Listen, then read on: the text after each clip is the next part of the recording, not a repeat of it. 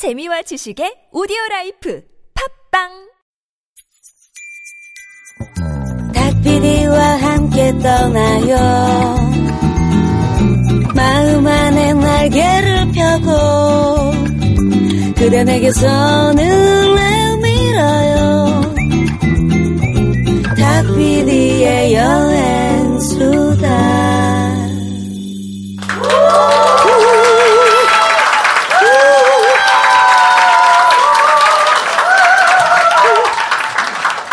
네, 귀만 있으면 떠날 수 있는 세계여행. 여행교회 간증집회. 탁PD의 여행수다에 오신 것을 환영합니다. 반갑습니다, 여러분. 안녕하세요. 안녕하세요. 네.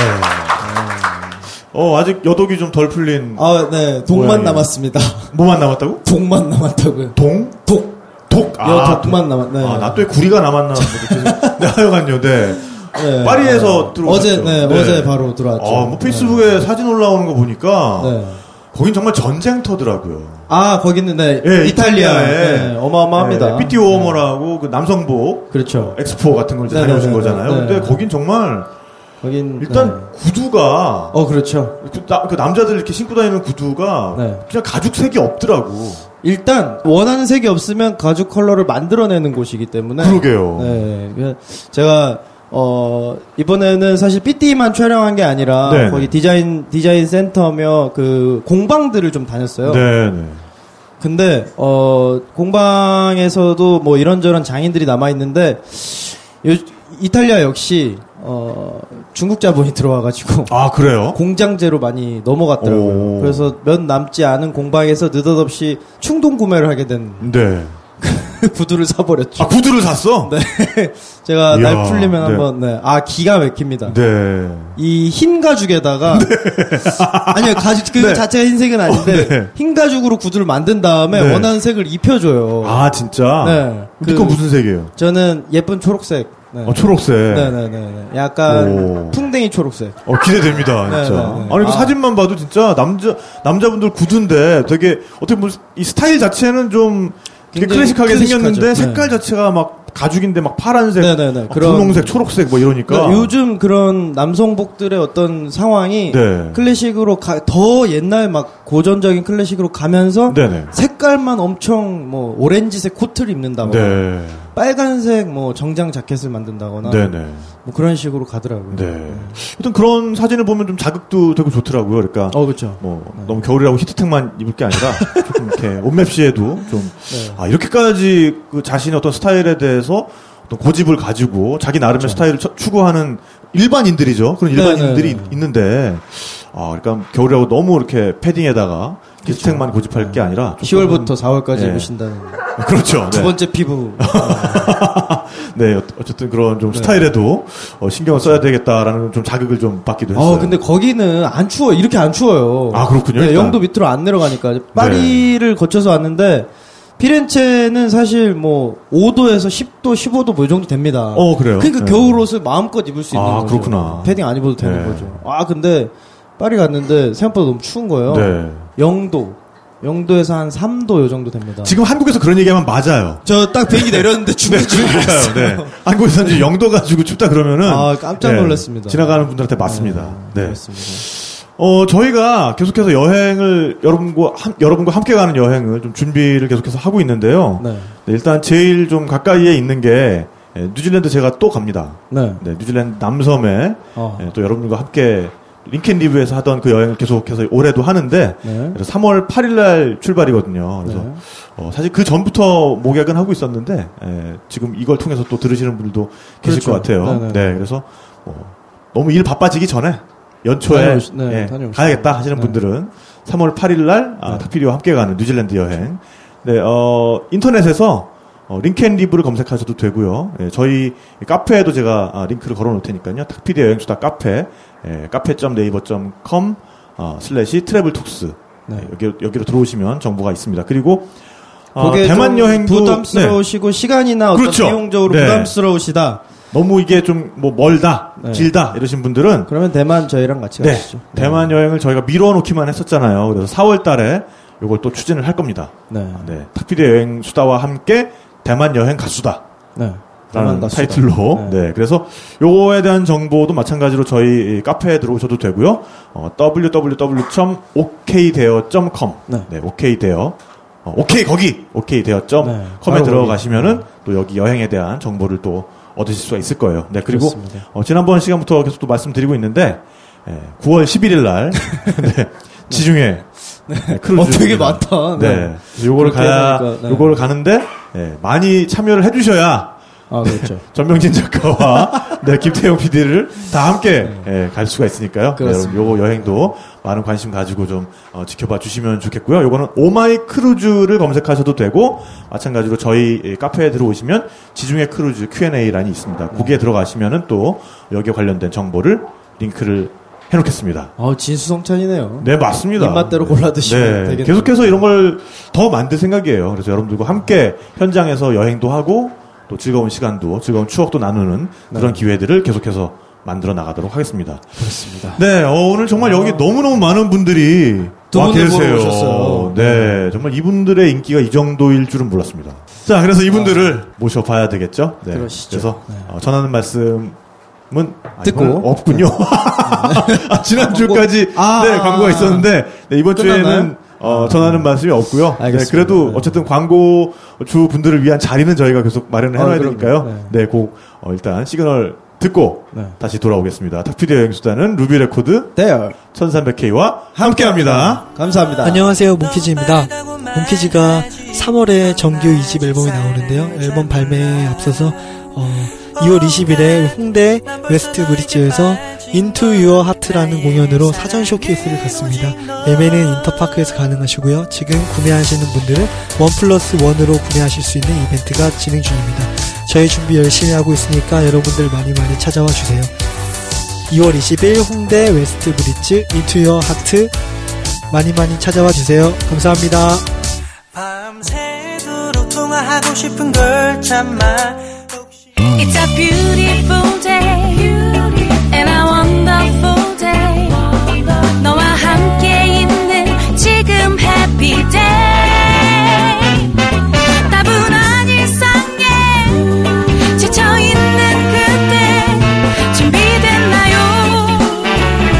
함께요 탁피디의 여행수다. 루비 레코드와 여행 스타트업 대여가 함께합니다. 베가본더와 아톰님 모시겠습니다. 네, 2년 8개월간의 세계 일주를 마치고 돌아오신 베가본더 김형조 씨 그리고 아톰 김영일 씨를 박수로 맞이해 주시기 바랍니다. 반갑습니다. 네. 앉으세요. 앉으세요. 네, 반갑습니다. 네, 맞습니다. 본인들도 놀라셨죠 지금? 네, 마이크 보시는 건 처음이시죠? 네네. 이렇게 서 계실 정도까지 와 계시면 네. 다 두 분 보러 오신 거예요. 네, 감사합니다. 아니 이 중에 우리를 보러 오시는 분들도 계시고 한 3분 정도. 네. 딱 보니까 딱. 네. 아니 아까 제가 여쭤봤거든요. 저희 보러 온 거 아니죠? 그러니까 한 분이 이러면서 고개를 막 흔드시더라고. 뭐 거의 헤드뱅잉 하시는 분.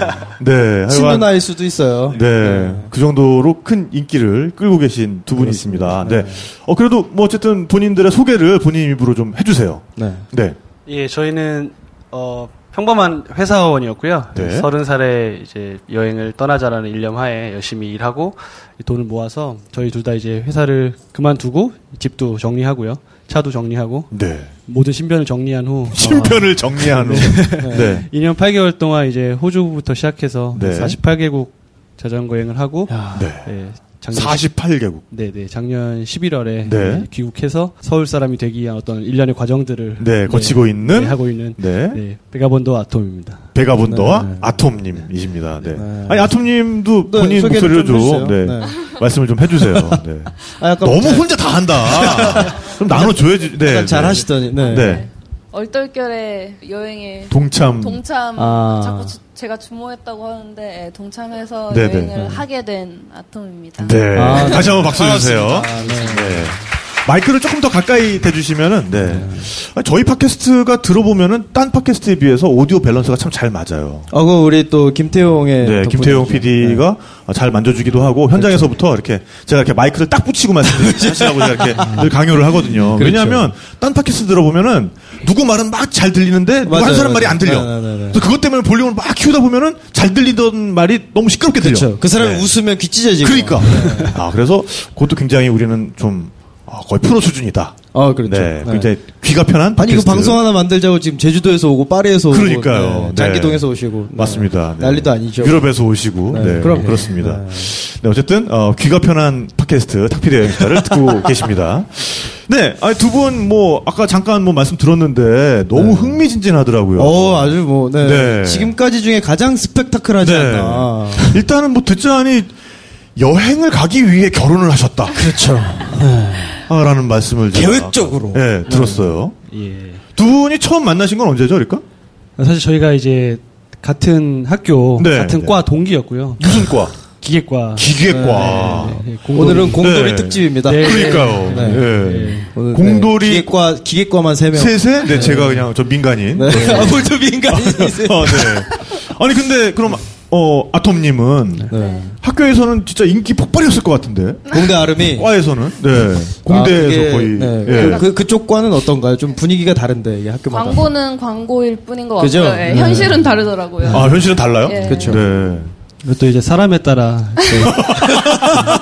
아니 왜 사람에 따라면 광고대로 온 거 아닌가요? 이게 편차가 존재한다고 생각하고. 그렇죠.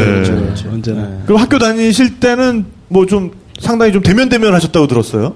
저희가 이제 같은 밴드를 하고 있었어가지고 이제 1학년 때부터 좀 같이 많이 봤었는데 사실 좀 성격상 친해지기 어려운 스타일이어가지고요, 둘 다. 그래서 사실 거의 대화도 잘 많이 안 했었고요. 같이 밥 먹은 적도 별로 없었고 이제 개인적으로 만난 적이 없었던 것 같아요. 심지어 그 한창 유행하던 싸이월드도 그렇죠. 일촌도 이제 아니었던. 서로 졸업할 때까지. 내가 뭐하러 약간 그런 거죠. 그런 느낌으로. 너 말고도 아름이는 많아. 약간 이런 식이죠. 아름이는 많아. 그런 식으로 이제 좀. 아톰님은 어떠셨어요? 학창 시절에 우리 베가분더님의 이미지. 저희가 밴드를 같이 했는데 좀 밴드 아무래도 하는 친구들이 대체로 자기 세계가 있죠. 좀 자기 취향도 있고 좀 다들 고집들이 세요. 저희도 그렇죠. 이제 여자 친구들이 저 말고도 몇 명 있었는데 서로 다들 사이가 좀 별로 안 좋았어요. 그러니까 서로 개인적으로 이제 술자리나 이럴 때는 분위기가 굉장히 좋은데 이제 공연 같은 거 이제 준비할 때 되면 이제 각자 음악 세계를 아니 그 전쟁 같은 과정을 과 밴드 아니었어요? 근데 그렇게 치열하게 사실 음악이 치열한 건 아니고요. 성격이 좀 서로 성격들이 지랄 같은 거지. 제가 애둘러 말했는데 정확하게 말씀해 주셨어요. 아니 이렇게 학교 다니실 때는 막상 그렇게 사귀지도 않는 사이였는데. 그러게요. 오히려 더 어떻게 보면 약간 경원시하는 사이였는데. 그렇죠. 근데 사회 나와가지고 결혼에 꼬리를 하셨단 말이에요. 그렇게 된 어떤 계기 같은 게 있었나요? 그러니까 참 갑자기 일어나더라고요. 어떤 일련의 일들은. 그래서 저희가 사실 이제 졸업하고 다 이제 저희 밴드 멤버들끼리 다 이제 취업을 했어요. 그래서 이제 회사 생활을 하는데 어찌됐든 저희는 이제 처음으로 이제 항상 가난하게 지내다가 처음으로 이제 돈을 벌고 학생으로 지내다가 이제 다들 여자친구 남자친구도 없고 근데 돈을 쓰고 싶은데 쓸 데는 없고 있는 건 돈뿐이야. 지금 이제 막 돈 보기 시작했는데 그렇죠. 이제 좀 놀고 싶은데 놀 사람도 없고 그러니까 이제 오히려 학생 때는 별로 안 친하던 저희들이 이제 졸업하고 그렇군요. 끈끈한 약간 그렇게 되더라고요. 그래서 없던 끈끈함이 막 생겨나가지고 그래서 이제 상황을 따라가는 거죠. 언제부터 그랬다고 지들이? 네, 맞습니다. 그래서 주말에 자주 보고 이렇게 술도 마시고 하던 상황에 이제 그러다가 어느 날 이제 한창 그렇게 하다가 어느 날 이제 제가 이제 금요일에 불금이니까 오늘 술 한잔 하자. 그래서 다들 이제 연락을 했죠. 그때 이제 다 오케이. 모임을 이제. 오늘 불금이니까 양재동에서 오늘 모여서 술 한잔 하자. 다 오케이 했죠. 그런데 이제 퇴근 시간이 가까우면서 한 명씩 저한테 연락을 다시 하는 거예요. 이거 어디 시트콤에서 많이 보던. 약간 그런 거예요. 그래서 나 오늘 야근, 갑자기 외근, 또 다 그렇게 되더라고요. 그래서 이거 모임을 다 파해야 되나? 다음을 미뤄야 되나 하는 상황이었어요. 파토네 오늘 뭐 이러면서. 약간 그런 상황이었는데 결국 다 거의 이제 안 된다고 하고 혼자 남은 거예요. 이제. 그래서 사실 제가 주선을 이제 한 거니까 모임 주도를 한 거니까 이거 오지 말라고 하기도 좀 그렇고. 그래서 그렇지. 그래서 너무 친하잖아. 그렇죠. 청춘 만화에 많이 등장하는 그래서 이제 의중을 이제 물었죠. 이렇게 애들이 다 안 온다고 하니까. 속으로는 제발 오지마 이러면서. 너도 안 돼야 돼. 너는 어떻니? 라고 이제 얘기를 했죠. 그랬더니 자기는 괜찮다는 거예요. 이게 아닌데. 눈치도 없어. 이러면서. 다음에 오자니까. 큰일 났네. 이렇게 했는데. 어쨌든 제가 보자고 했는데 또 이렇게 그럴 수는 없으니까. 그렇죠. 둘이 만났죠. 둘이 이렇게 막 이렇게 얘기를 하는데 사실 여러 명이서 이렇게 얘기를 하면 다른 분들 얘기할 때 이제 좀 쉴 수도 있고. 그렇죠. 있잖아요. 근데 잠깐 이렇게 핸드폰 만져도 되고.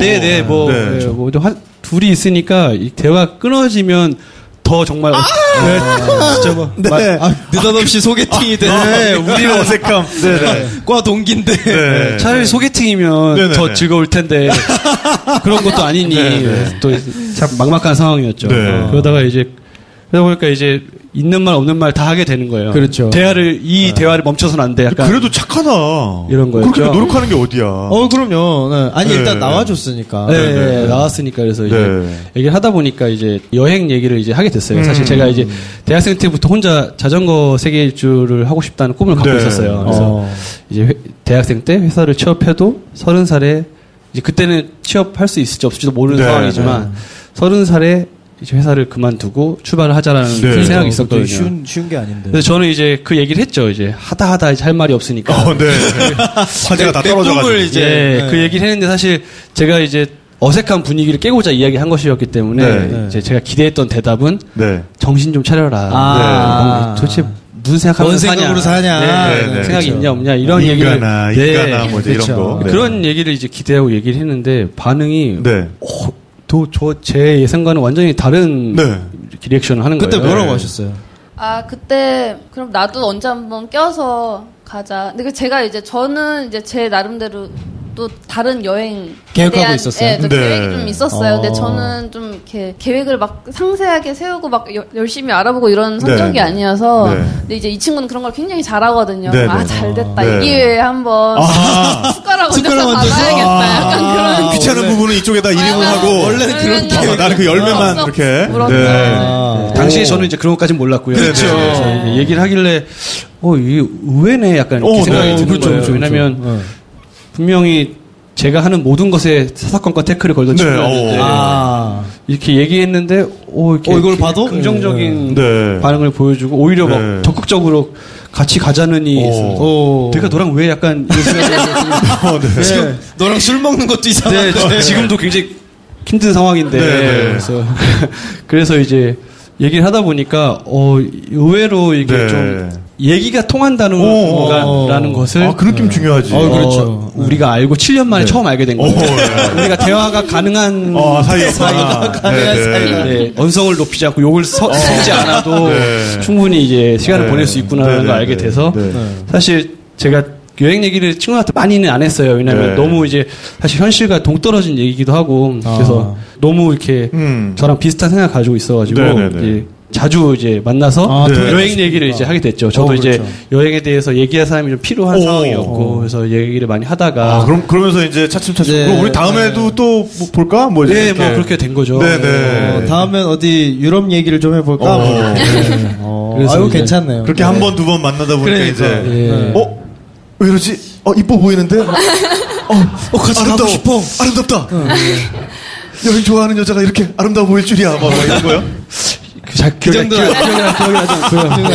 기억이 나지 않고요.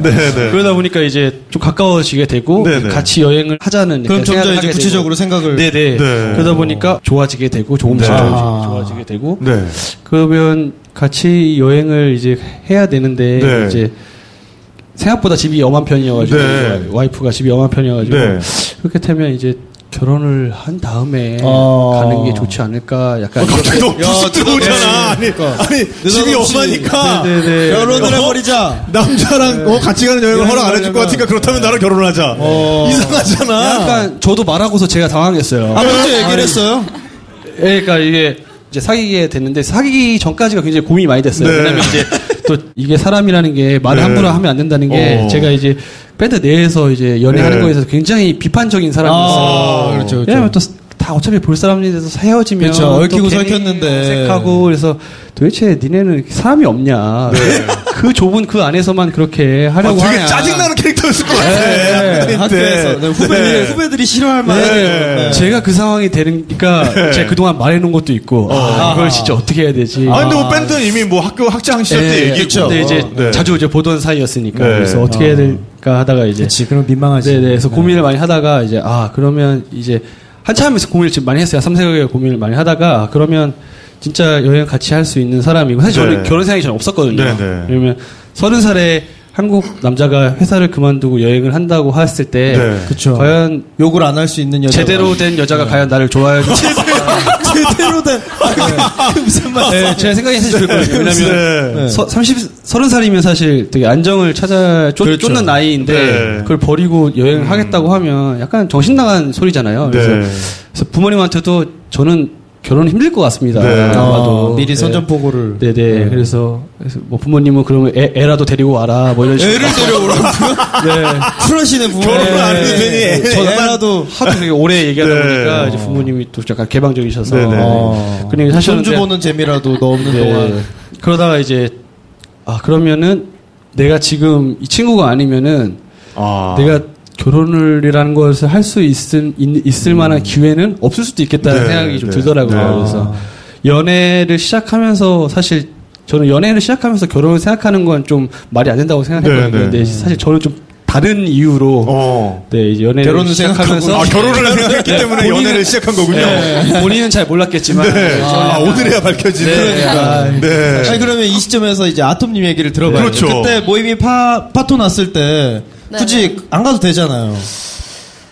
그러게요. 근데 뭐 왜 그렇게까지 됐는지 잘 기억은 안 나는데. 뭐에 흘렸어? 그러니까 거기 있었네. 인연의 그맘때쯤 약간 이제 회사 이제 사회 초년생인데 약간 회사 생활이 이제 대학생들이 꿈꾸는 그런 회사 생활은 아니잖아요. 그렇죠. 이제 그런 로망도 좀 깨지고 이제 뭔가 좀 낙이 필요했던 시점이라 그냥 어떻게든 밖에 나가서 사람이라도 만나고 약간 이런 걸 좀 바랬던 것 같아요. 근데 그날도 그렇게 정말 아무도 안 나올 줄 모르고 누구든 한 명은 나오겠지 약간 이런 생각으로 나가는데 정말 아무도 안 오더라고요. 아니 근데 갑자기 이렇게 그니까. 그럼 여행 아무리 뭐 이렇게 그 정도 좋아하던 사람이라도 그 여행 내가 같이 가도 되나 뭐 이런 말을 이렇게 남자 여자 사이에서 꺼내기가 쉽지가 않았을 텐데 그렇게 선뜻 그럼 그 여행 나도 같이 가도 돼? 친한 사이도 아닌데.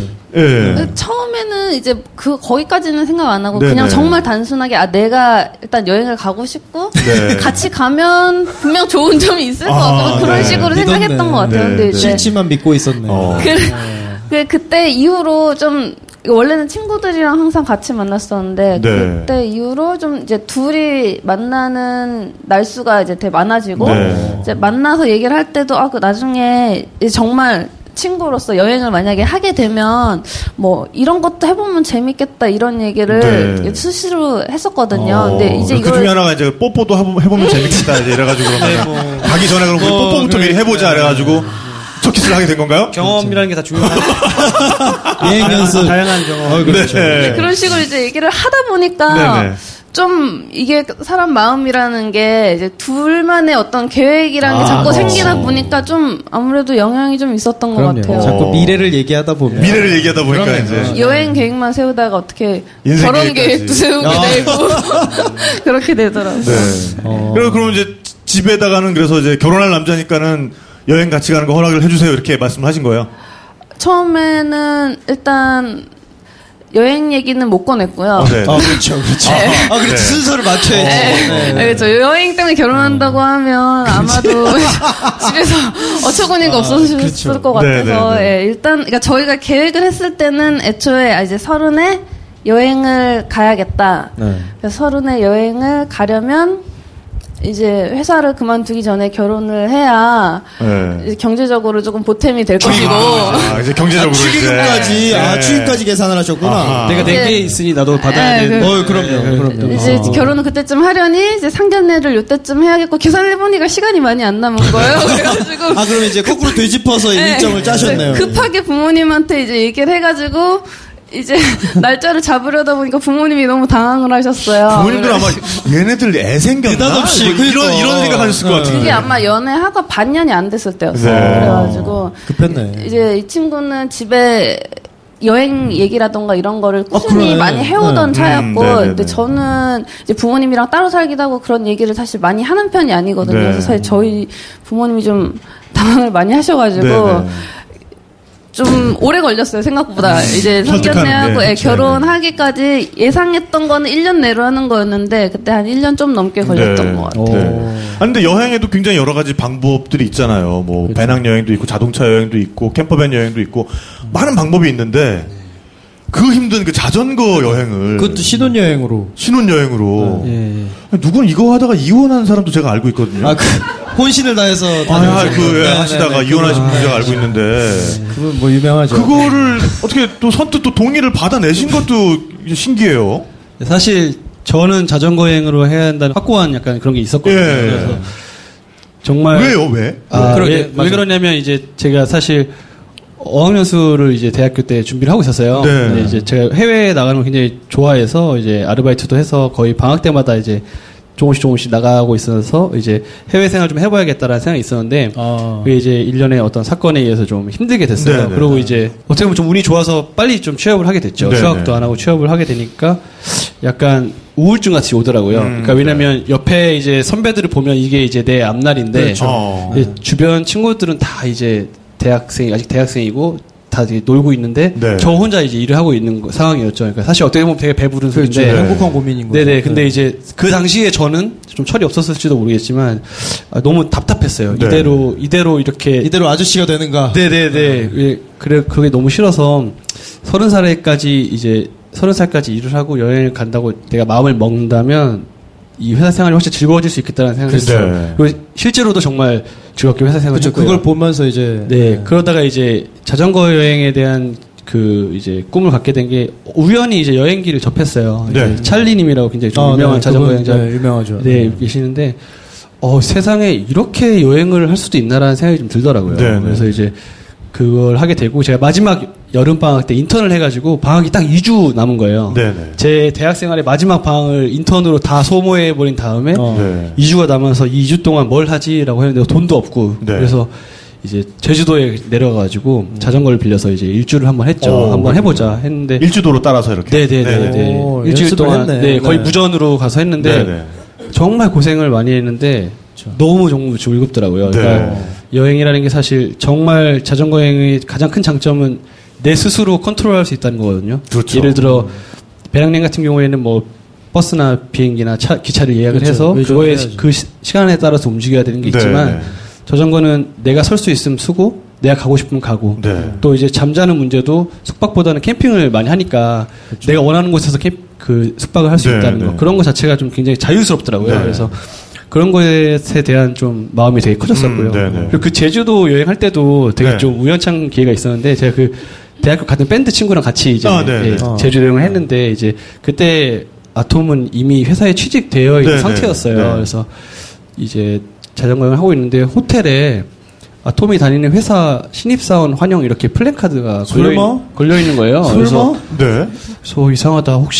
혹시나? 그래서 전화를 했죠. 그래서 별로 친하지도 않은데 이제 그때도 여전히 친하지 않은. 네네네네. 저희는 굉장히 이제 무전 여행이니까 라면으로 이제 거의 삼시세끼를 버티고 있는 상황이고 이제 이 친구는 회사를 다닐 때니까 또 넉넉하잖아요. 그래서 처음으로 이제 제가 뭐 전화를 했죠. 어디야?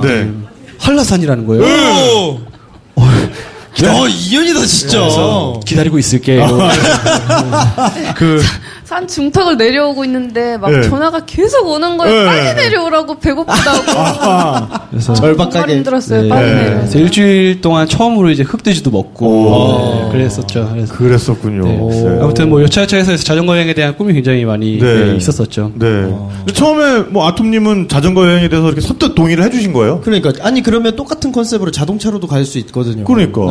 근데 제 기억에 그러니까 자전거 여행을 하자는 얘기를 먼저 꺼낸 게 아니고요. 그때 그때 둘이 처음 만나고 얼마 안 돼서 이제 여행 얘기를 막 하기 시작했을 무렵에 되게 재밌는 그 여행 책이 있다고 책을 빌려주더라고요. 근데 그게 이제 이시다 유스케라고 굉장히 유명한 그 자전거 일본인 자전거 여행자 이시다 유스케? 네. 그분이 쓰신 책인데 그게 굉장히 오래된 얘기고 근데 그분이 또 오래 여행을 하셔서 한 7년 정도 자전거 여행을 하셨어요. 그래가지고 그 중에서 이제 딱 기억에 남는 에피소드만 넣은 건데 그 책을 빌려주더라고요.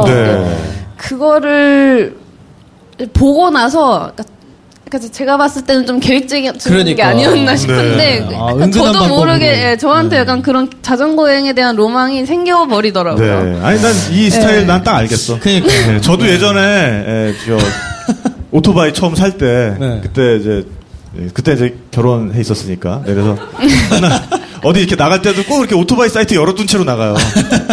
화면에다가 그리고 이렇게 뭐 이렇게 일부러 팜플렛 같은 것도 이렇게 쓱 이렇게 해놓고 그런 식으로 계속해서 이제 미리 깔아놓는 거죠. 가랑비 옷 젖듯이 세뇌를 하는 거죠. 이제 사실 강요를 하는 걸 저도 별로 좋아하지 않고 이제 아톰도 되게 그걸 강요해서 하는 걸 되게 싫어해서 이제 정말 아까 말씀하셨듯이 물에 젖듯이 이렇게 그리고 우선 가장 좋은 방법은 역시 이렇게 장비부터 먼저 이렇게 그렇죠. 제공해 드리는 게 또 이뻐야 돼. 장비가 예쁜 것 디자인이 예뻐야 돼. 그래서 이제 책 같은 걸로 우선 이런 저는 아무 이유 없는 것처럼 이런 재미있는 책이 있었네.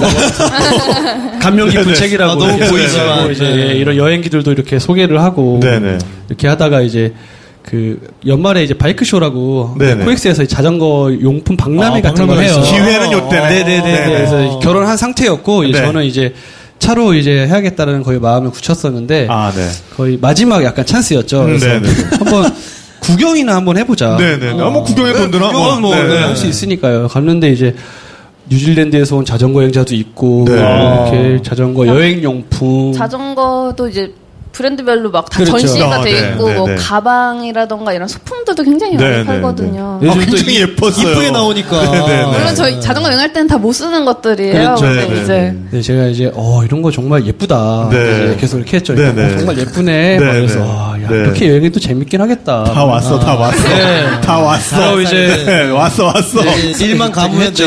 근데 이제 그 컨벤션 센터를 나오는 딱 아직 문도 아직 통과하기 전에 워딩 그대로 얘기하자면 그 말 한마디가 아주 컸죠. 이제 이 팟캐스트가 약간 그런 단어를 써도 되겠죠. 그럼요. 야, 그래도 회사 그만두고 여행할 거면 자전거 여행이 간지지 딱 이렇게 아톰님이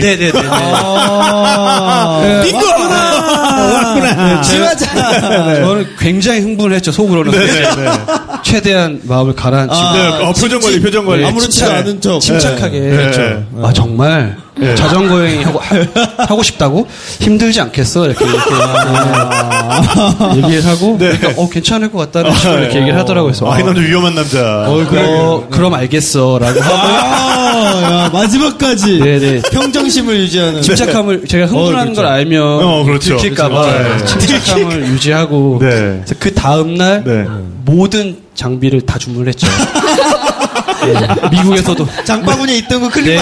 맞습니다. 장바구니에 이미 다 많아서 이미 어지간한 건 다 돼 있어서 그 다음 주에 자전거도 계약하고 이제 미국에서 이제 뭐 캠핑 용품이랑 2주 동안 택배들이 이제 계속 오기 시작한 거예요. 근데 아직 시작 전이니까 사실 뭐 계속 오니까 설레지. 뭐 장비도 오고 이러니까 재밌잖아요. 뭐 현대인의 가장 큰 즐거움 쇼핑이죠. 택배가 집으로 배달오는 그 순간. 택배 아저씨. 그래서 이제 뭐 굉장히 즐거워하더라고요. 그래서 됐다. 어차피 내가 하자고 한 것도 아니고 본인이 하자고 했으니 힘들어도 그렇죠. 나에게 뭐라고 하지 못할 것이다. 대단하다. 그때까지 참은 거잖아. 네, 그렇죠. 저희가 결혼하고 2년 만에 이제 거의 출발한 건데 2년 동안 정말 참고 2년 동안의 어떤 그런 수고로움과 그런 것들을 통해서 결국 제가 원하는 것을 얻어내게 됐죠. 사실 제가 가자고 한 걸 제가 맞춰준 거죠. 사실 어떻게 보면. 요렇게 되는구나. 사실 그렇게 된 거죠. 좋네요. 아니 근데 또 자전거 여행을 또 준비하고 계신 분들도 아마 굉장히 관심 있게 이 팟캐스트를 들으실 것 같아요. 그러니까 해외에서 그래도 좀 비교적 장기간에 걸쳐서 그렇게 자전거 여행을 하려면 어느 정도 급의 자전거를 그러게요. 제주도 갈 때랑은 또 다를 거예요. 네네. 네, 사실 제주도 갈 때는 거기서 이제 하루에 5,000원에 대여해주는 그렇죠. 정말 녹이 그냥 막 쓰는 자전거. 그 일명 철팁이라고 불리는 철팁. 그런 것들을 이제 그런 걸 끌고 갔었고요. 사실 그런 건 이제 어느 노선, 마지노선은 없는 것 같고요. 본인의 선택에 따라 사실 좀 달라지는 거라고 생각을 해요. 근데 저희는 이제 처음 계획이 이제 한 3년간 간다고 이제 계획을 했기 때문에 3년이면 사실 굉장히 긴 기간이어서 그렇죠. 이게 좀 비싸더라도 좀 투자를 해야 한다고 생각을 했었어요. 그래서 왜냐하면 그게 저희 교통수단이 되고 그렇죠. 저희 집이 되고 어떻게 보면 저희의 모든 것이기 때문에 그래서 좀 알아보다가 이제 여행용 자전거가 따로 또 있더라고요. 트레킹 뭐 MTB가 아니라 로드도 아니고 뭐 여행용 자전거가 있길래 이제 그런 쪽을 이제 좀 찾아보게 됐었고. 그럼 그 영어로는 그러면은 뭐 그 클래스를 어떻게 부르죠? 뭐 트래블러라고 부릅니까? 그냥 이제 뭐 투어링 바이크나 아니면 혹은 또 투어러 혹은 트레킹 바이크 많이 부르죠. 그래서 이제 그쪽에서 이제 골라서 많이 했고요. 사실 이제 여행 기간에 따라 많이 다른데 사실 제가 뭐라고 딱 집어서 말씀드릴 수는 없지만 예를 들어 뭐 3개월에서 6개월 정도 이렇게 여행을 하실 거라면 사실 굳이 트레킹 바이크는 필요 없을 것 같다고 생각이 되고요. 그냥 트레킹 바이크는 뭐가 달라요? 어떻게 사실 이제 저도 이런 말씀드리면 좀 부끄러운 얘기지만 자전거에서 잘 몰라요. 좋다고 하니까. 네네네. 사실 제 자전거가 제 인생의 첫 자전거였어요. 그래서 뭐 많은 분들이 자전거 이건 어떻습니까 물어보는데 사실 정말 제 자전거 왜 잘 모르고요. 근데 이제 대부분 로드나 MTB 같은 경우에는 많은 분들이 이제 그나마 좀 좋은 등급의 자전거들은 좋을수록 이제 비쌀수록 가볍잖아요. 가볍죠. 카본 소재 브롬톤 뭐 이런 애들은 뭐 몇백 그램 가벼워도 뭐 한 100만 원씩 올라가고 뭐 이렇기 때문에 하지만 이제 트레킹 바이크는 가볍진 않고요.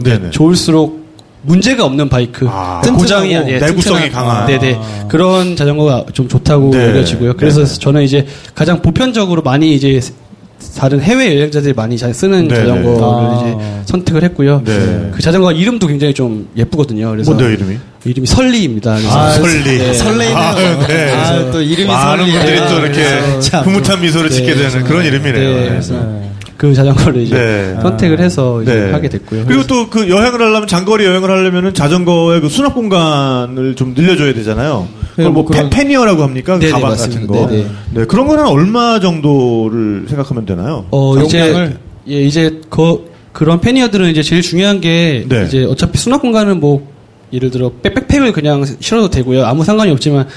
이제 장기로 여행할 때 제일 중요한 거는 내구성하고 이제 방수가 제일 중요하거든요. 왜냐하면 비가 오면 그 비를 내 몸으로 다 맞아야 되는 상황이기 때문에 이제 다 젖으면 안 되니까 방수로 된 패니어가 있는데 사실 요즘에는 굉장히 많아요. 한국도 이제 자전거 여행 시장이 그래도 예전보다는 많이 커진 것 같아서 굉장히 많긴 한데 이제 저희 대부분 앞바퀴 2개, 뒷바퀴 2개. 가방이 그렇게?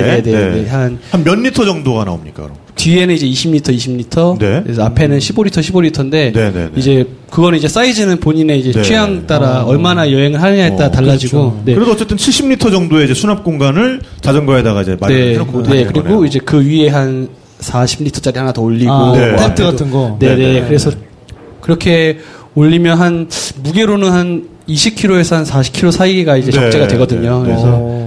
그래서 그렇게 실을 수 있고요. 가격 자체는 이제 좀 유명한 브랜드, 그냥 가장 많이 쓰는 브랜드는 이제 그 독일제를 사실 많이 써요. 독일이 워낙 자전거 강국이어서 오르트립이라는 브랜드가 있는데 로드트립? 오르트립이라고. 오르트립? 그 패니어를 많이 사용하고요. 저도 이제 그걸 사용했고요. 뭐 저희도 2년 8개월 동안 여행하면서 사실 하나도 문제가 발생하지 그래요? 사실 제가 이게 제일 좋다고 말씀드릴 수 없는 게 저는 그거밖에 안 써봤기 때문에. 그렇겠네요. 제 거는 문제가 없었습니다. 저는 그랬다. 그러니까 두 분 다 그러니까는 자전거를 그 전부터 막 뭐 주말마다 탄다든가 이런 게 아니었던 거죠. 그러니까 전혀. 사실 그렇죠. 아니 근데 7살 이후로 타본 적이 없어요. 아니 남자들은 해보고 싶다 하면 되는데 여자분들은 좀 다르지 않아요? 아니, 부담스럽지 않았어요? 그러니까 걱정은 굉장히 많이 됐는데요. 그러니까 그러니까 이 친구는 그 여행기를 굉장히 많이 봤어요. 다른 사람들 여행기를 보는 것도 좋아하고, 원래 뭐 이렇게 하기 전에 뭘 많이 알아보는 타입이라, 저는 별로 고민이 없는 성격이거든요. 그래서 여행 대충 어떻다는 건 알고 있었는데 네네. 자세하게 어느 정도 힘든지 제 눈으로 안 보니까 그치. 오히려 마음이 편하더라고요. 아예 모르고 가니까. 네. 한라산 데려갔으면 모르는 게 약이라고. 네. 제주도만도 힘들던데. 네. 그럼 장비 구입에 투자한 돈이 한 어느 정도 될까요? 대충 2명에서 소요된 장비 가격은 한 7,800만 원 정도 되는 것 같아요. 그래도 꽤 만만가네요. 그러니까 1인당 한 300만 원은 넘는다는 얘기네요. 왜냐면 자전거가 한 200만 원 정도 소요가 됩니다. 자전거 자체가 비싸네. 네. 그래서 이름이 설리니까. 사실 그 정도 충분히 메리트 있다고 생각합니다. 그래요? 아니 근데 기간도 굉장히 길게 잡으셨어요. 네. 두 분이 합의를 하신 건가요?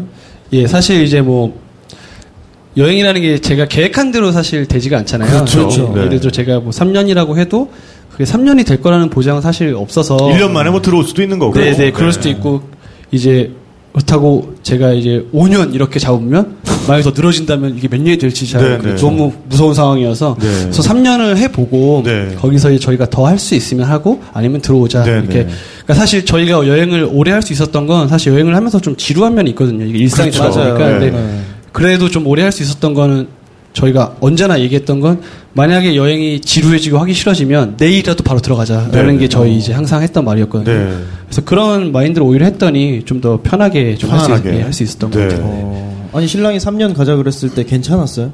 또 역시 아무 생각이 없었나요? 3년. 근데 저희가 그 대외적으로는 3년이라고 얘기를 항상 하는데요. 네.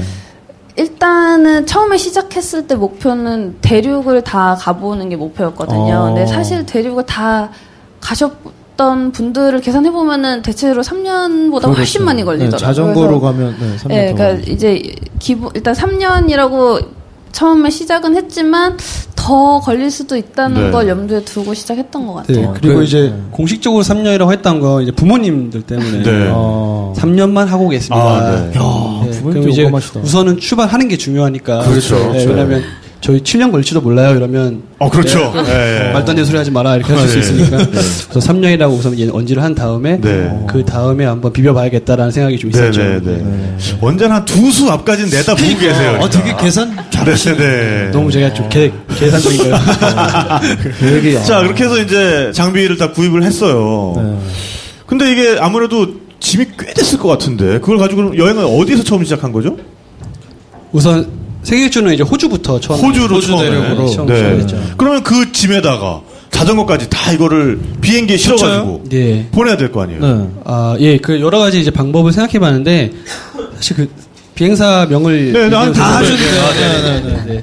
그래서 사실 고민을 많이 했어요. 왜냐면 저희 처음에 최초에 갈 때 짐이 제가 한 60kg, 이제 아톰이 한 40kg 정도 됐었거든요. 그러면 토탈 100kg인데 100kg면 사실 수화물 오버차지만 상당한 수준이잖아요. 거기에 자전거까지 포함되는 무게예요? 네네네. 총 한 100kg 정도 됐었는데 이제 어떻게 할까 고민하다가 이제 요즘에 이렇게 에어아시아 많이들 아시잖아요. 저가항공. 그때가 이제 호주 취향 프로모션이 있었어가지고 굉장히 좀 저렴했었어요. 근데 그런 저가항공들은 이제 짐에 대해서 돈을 따로 이제 어떻게 보면 구입을 해야 되는 상황이기 때문에 얼마나 여긴 할까 하고 좀 알아봤는데 의외로 그 에어아시아 같은나 저가항공 같은 경우에 수화물에 대해서 미리 구입을 하면 굉장히 일반 항공보다 저렴하게 할 수 있더라고요. 그래서 보통의 경우 이제 일반 수화물 에어아시아가 일반 수화물 40kg, 그다음에 스포츠 수화물 40kg까지. 스포츠 항목이 따로 있어요? 네, 따로 있어요. 스키나 보드나 이런 거. 네, 뭐 카약도 있을 수 있고 골프도 있을 수 있고 여러 가지 있는데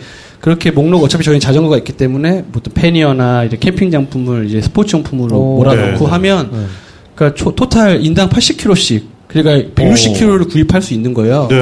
그래서 우선은 그러면은 우선 실을 수 있겠다. 오케이. 그러면 이제 가격을 한번 봐야겠다라고 했죠. 근데 저희가 이제 그래서 좀 여유 있게 하느라고 이제 일반 30, 스포츠 30, 일반 30, 스포츠 30 해서 총 120kg를 이제 구매했었는데 이제 그 거리나 운항 노선에 따라 좀 다르긴 하지만 30kg의 경우 한 6만 원 정도? 오, 되게 괜찮네요. 면은 이제 구입할 수 있더라고요. 그래서 이제 일반 수화물이나 스포츠 항공에서 12만 원씩이면 모든 수화물이 이제 진짜 클리어가 되더라고요. 그래서 오히려 차라리 그냥 뭐 일반 대중 항공을 끊었으면 이제 분명히 오버차지가 됐기 때문에 오히려 비쌌을 텐데 비행기 가격도 오히려 저렴하고 수화물도 충분히 더 넉넉하게 할 수 있기 때문에 자전거 여행자들 사이에서는 사실 요즘 에어아시아도 많이 이용하는 편이고요. 저가 항공 오히려 많이. 상당히 좋은 정보네요. 아니 저 어제 파리에서 오는데 너무 첨단화되어 있는 거예요. 그 바코드나 이런 거를 다 자기가 직접 그 짐도 수속도 자기가 하고 셀프 체크인 다 기계로 하고 그래서 했어요. 제 26km더라고 25점 몇 킬로더라고 6km도 안 되고 그 기계가 다 알아서 하니까 보통 그런 체크인 하면서 사람이 하면 이 정도는 뭐 싫으세요 이렇게 하거든요. 기계가 뱉는 거예요 제 캐리어를 징 해갖고 돌려보내. 진짜 치사하다. 그래갖고 짐 또 빼고 그걸 다시 찍어서 체크인하고 얄짤없더라고요. 그런 것보다는 이게 훨씬 낫네요. 그렇네요 진짜.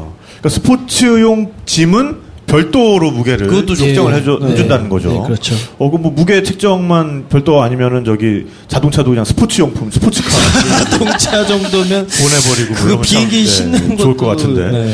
네, 그래서 그러면 호주에 어디로 처음에 가신 거예요? 저희가 이제 멜버른으로 처음 들어갔고요. 멜버른. 네, 사실 그 그레이트 오션 로드라는 곳이 그레이트 오션 로드. 12사도 있는. 네, 굉장히 좀 요즘 보면 드라이브 하기 좋은 뭐 세계 몇 개의 길 이런 거 있잖아요. 거기 항상 들어가는 곳인데 거기가 너무 가고 싶어서 저희가 이제 멜버른 근처에 원엄블이라는 도시부터 시작을 해요. 그래서 원엄블. 예, 거기가 이제 시작점이거든요. 그래서 이제 거기를 가기 위해서는 이제 멜버른으로 가야 됐기 때문에 이제 멜버른부터 시작을 했습니다. 자, 그러면 이제 멜버른에 도착해서 자전거까지 나와서 자전거를 이제 조립을 하고 자전거를 조립을 하고 떨린다. 안장에 앉아서 이제 이렇게 뭐 출발 전에 무슨 세리머니 이런 거 없었습니까? 뭐 이렇게 셀카 찍고 고시라도 하나요? 어떻게? 뭐 세리머니라고 할 건 없었는데 그 약간 출발할 때 좀 액땜 같이 사고가 되게 많았어요. 사고로 세리머니를. 저희가 이제 도착해서 그러니까 공항에서 처음 자전거 조립을 하는 거잖아요. 그러니까 긴장도 굉장히 많이 하고.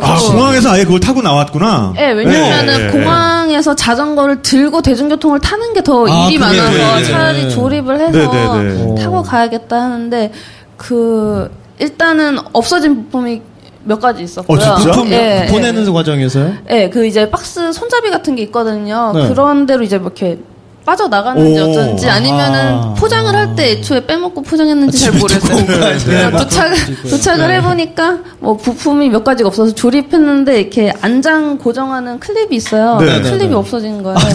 오는데 제일 낮은 걸로 잘못하고 오는데 이렇게 안장이 이렇게 뭐 그럴 정도로. 그리고 이제 자전거 저희가 여행하면서 스포크가 부러진 적이 딱 한 번 있었나? 스포크라 그러면은 핸들이랑 바퀴살이요. 바퀴살. 그냥 스포크. 바퀴살이 또 하나 부러지고 뭐 가방도 하나 없어지고 패니어가 하나 없어져 있더라고요. 진짜. 에어아시아가 좋은 건 아니에요. 아마 제가 빼고 산 것 같은데 없어지고 그래서 처음이다 보니까 아마 여러 가지로 너무 긴장해서 페달은 안 없어졌죠? 페달. 다행히 페달 없으면 이상하잖아. 바퀴 없으면 또 이상하잖아. 다리를 이렇게 차면서 계속 가야 되잖아 이렇게. 밀면서. 그러니까. 그래서 아마 공항에서 막 조립을 한 3시간 정도 한 것 같아요. 그래갖고 막 조립을 하다 보니까 날은 이제 막 곧 어두워질 시간이. 그럼 어떡해. 그래가지고 이제 이렇게 안장이 막 돌아가면서 운전을 하고 가니까 길에서 막 왜냐면 차도를 같이 저희가 이제 같이 타고 가야 되거든요. 근데 이제 차 운전하시는 분들이 니네 그러고 여기서 다니면 큰일 난다. 빨리 자전거 샵 가서 이거 부품부터 제대로 다 구비를 해서 안전하게 운전을 좀 해라. 뭐 그랬었고. 그래서 자전거 샵을 찾아갔어요? 그래서 우선은 이제 저희가 이제 웜샤워라는 게 있어요. 커뮤니티가 있는데 사실 이제 요즘 이제 카우치 서핑을 많이 아실 거예요. 카우치 서핑. 여행하는 분들 이제 많이 아실 텐데 웜샤워는 이제 카우치 서핑하고 비슷한데요. 사실 자전거 여행자들이 전용으로 사용하는 이제 카우치 서핑이라고 하시면 돼요. 말 그대로 따뜻한 샤워를 할 수 있는 곳을 알려주는. 이제 가장 중요한 게 따뜻한 샤워. 자전거 여행자들한테는. 그래서 이제 그걸 통해서 이제 멜버른의 현지 이제 호스트를 제가 구해봤던 상황이어서 공항에서 이제 호스트 집까지는 어떻게든 가자. 그래가지고 이제 저는 가방도 하나 없으니까 이거 어떻게 해야 되지? 이러고 이제 아톰은 클립이 없어서 엉덩이는 돌아가고 그런 상태에서 이제 제대로 풀패킹으로 이제 간 게 처음이어가지고 제가 참 정말 무식하게 갔죠. 연습도 없이 막 가서 한 50km를 가는데 거의 밤이 돼서야 이제 도착을 했어요. 오전에 공항에 떨어졌는데. 그래서 우여곡절 끝에 가서 이제 거기서 이제 정리를 한 다음에 50km를 안장 돌아가면서 네네네네. 아니 근데 그러면 아톰 씨 자전거가 그렇게 안장이 돌아갔다고요? 네네네. 아니, 웬만하면 그러면 본인 거 타라 그러고 바꿔주잖아. 그런 방법이 있었는데. 저는 호환이 안 되는 줄 알고 사이즈가 달라서 그런 건 아니고. 그러게요. 전혀 생각하지 못했어요. 네. 아니 엄청 나는 나 너는 너. 네. 계산은 잘하시는데 그렇죠. 네, 냉철하십니다. 냉철한 공대생답네요. 그렇네요. 네. 그렇죠. 그러면 이제 그분 댁에 가서 자전거를 이제 고친 거예요? 네, 거기 가서 이제 사실 네네. 저는 이제 또 패니어를 또 하나 사야 되는 상황이었어요. 근데 일반 자전거 샵에서는 사실 좀 구하기가 어렵거든요. 여행용 용품이 있어야 되니까. 그래서 이제 웜셔를 이용하면 좋은 게 이제 그분들은 어차피 현지에 계시는 분들이니까 어딘지 아니까. 그리고 또 자전거를 타시는 분들이 대부분 여행을 하셨던 분들이 하시는 경우가 굉장히 많아요. 그래서 조언을 구하기도 굉장히 쉽고요. 그래서 그분들이 이제 소개해준 자전거 여행 용품을 많이 파는 자전거 샵에 가서 거기서 이제 가방도 하나 사고 클립도 사서 이제 엉덩이도 고정시키고 그렇게 이제 하게 됐죠. 그래도 호주니까 왕정이죠. 어디 동남아나 중국 이런 데로 시작했으면 참 피곤할 뻔했네요. 그렇죠. 그러니까 저희가 첫날 문제가 그렇게 많았는데도 불구하고 어쨌든 그날 무사하게 간 게 그 호주 분들이 굉장히 진짜 친절하신 분들이 너무 많으시더라고요. 그러니까 저희가 이제 이제 조립하고 있을 때부터 그냥 지나가시는 분들이 계속 말을 걸어요. 너네 뭐 필요한 거 있니? 아니면 뭐 여기 어디로 가면 자전거 길이 있어라고 물어보지도 않았는데 아직 나가지도 않았는데 막 길이 어디 있다는 얘기를 막 해주세요. 지도를 막 보여주면서 그리고 뭐 가는 동안에도 이제 저희가 이제 지도를 보면서 가거든요. 지도 이렇게 확인하고 있으면서 니네 길 잃어버렸니? 여기 뭐 어디로 가야 되니? 뭐 이런 거를 계속 수시로 중간중간에 도움을 많이 주셔갖고 그날은 정말 사건 사고도 많았지만 또 도움도 진짜 많이 받았고 호주 분들이 또 유달리 굉장히 친절하셨던 거. 호주 뉴질랜드 쪽이 워낙 그런 로드 트립이 그렇죠. 저는 그런 거 생각해 보면은 약간 그 친절도랑 인구 밀도랑 반비례 관계가 있는 것 같아요. 사람 잘 없으면. 그러니까 사람이 좀 잘 없는 곳은 기본적으로 일단 심심하잖아. 맞아요. 그러니까 뭔가 이렇게 사람 자전거 조립 보고 있는데 뭐 한다 어디서 왔어? 야 어디가 뭐 이런 식으로 좀 그런 게 좀 있는 것 같아. 그러니까 사람이 너무 많으면 뭐 자전거 조립하든 말든 뭐 이렇게 그런데 거기에 해당되지 않는 나라가 유일하게 인도. 그렇죠. 맞아. 그 많은 사람들이 다 와서 다 관심 있어. 다 궁금해. 맞습니다. 사실 저희가 인도는 자전거는 안 탔었는데 근데 인도 자전거 타신 분들 얘기 들어보면 슈퍼마켓 잠깐 가서 갔다 오는 사이에 누구는 헬멧을 쓰고 있고 자전거를 타고 돌고 있고 그렇지. 난리가 아니라고 하더라고요. 굉장히 고통스럽다고 얘기를 많이 하더라고요. 맞아요. 그런데 또 인구 밀도 얘기는 좀 뒤집어서 얘기를 하면은 그만큼 좀 사람의 가치가 좀 높은 곳이라면 아무래도 좀 사람이 좀 없어야 그렇죠. 한 사람 한 사람의 가치에 대해서 사람들이 좀 생각하게 되는 게 아닌가? 라는 생각도 좀 하게 되고요. 그래서 그러면은 처음에 그럼 그 그레이트 오션 로드를 따라서 어디까지 이제 호주는 동해안을 따라가나요? 그래서 이제 멜버른부터 시작해서 저희 이제 목적지는 케언즈라고 이제 동북 쪽에 있는 이제 아름다운 해변 도시인데 거기까지 이제 가는 게 저희 이제 목표였고요. 얼마나 떨어져 있습니까? 거리선으로 이제 멜버른에서 케언즈까지 한 4,000km 정도. 4,000km 정도 되고요. 상당히 좀 먼 거리죠. 그래서 서울, 부산을 10번 넘게 왔다 갔다 하는. 그래서 사실 뭐 차로 가면 사실 금방 갈 수 있는 거리이긴 하지만 한 이틀이면 가겠네요. 저희는 한 3개월 정도. 3개월. 3개월 정도. 아니, 차로도 이틀만 못 가겠네요. 왜냐면 이제 지금은 저희가 이제 하루에 아무 문제 없는 그냥 평범한 도로라면 한 100km, 80km 이렇게 120km까지 이제 가지만 당시에는 이제 너무 처음이었고 저희 이제 제일 중요하게 생각했던 게 무리하지 말자. 이제 하루 이틀 할 거 아닌데 뭐 하루에 한 10몇 킬로 더 간다고 3년 동안 얼마나 더 하겠냐. 무리하지 말자라는 게 가장 중요했고요. 그래서 처음에는 한 50km 그렇죠. 갔는데도 거의 뭐 탈진 상태가 되더라고요. 처음에는. 이거 도대체 이걸 왜 하고 있을까? 아마 저보다는 아톰이 되게 생각을 많이 했을 거예요. 그렇죠. 아까 말씀드렸듯이 본인이 가져갔기 때문에 저한테 그런 그런 불만도 계속 고코드로 네, 잘하시네. 네, 그런 불만도 이야기하지 못하고 좀 마음에 고생이 좀 있었을 겁니다. 근데 막상 처음 해보니까 생각보다 엄청 힘들지 그러니까 않았어요? 나는 그 첫날 딱 제대로 달리기 시작한 첫날 아차 싶었을 텐데 정말 많은 생각을 했을 것 같아. 어떠셨어요? 첫날은 일단은 좀 뭔가 불안전한 상태였기 때문에 일단 긴장을 굉장히 많이 했고요. 이제 그리고 저희가 이제 멜버른에서 한 일주일 동안 좀 준비도 좀 하고 이제 처음 이제 나온 거니까 거의 이제 구경도 좀 하고 좀 쉬면서 마음의 준비를 좀 하고 출발했거든요.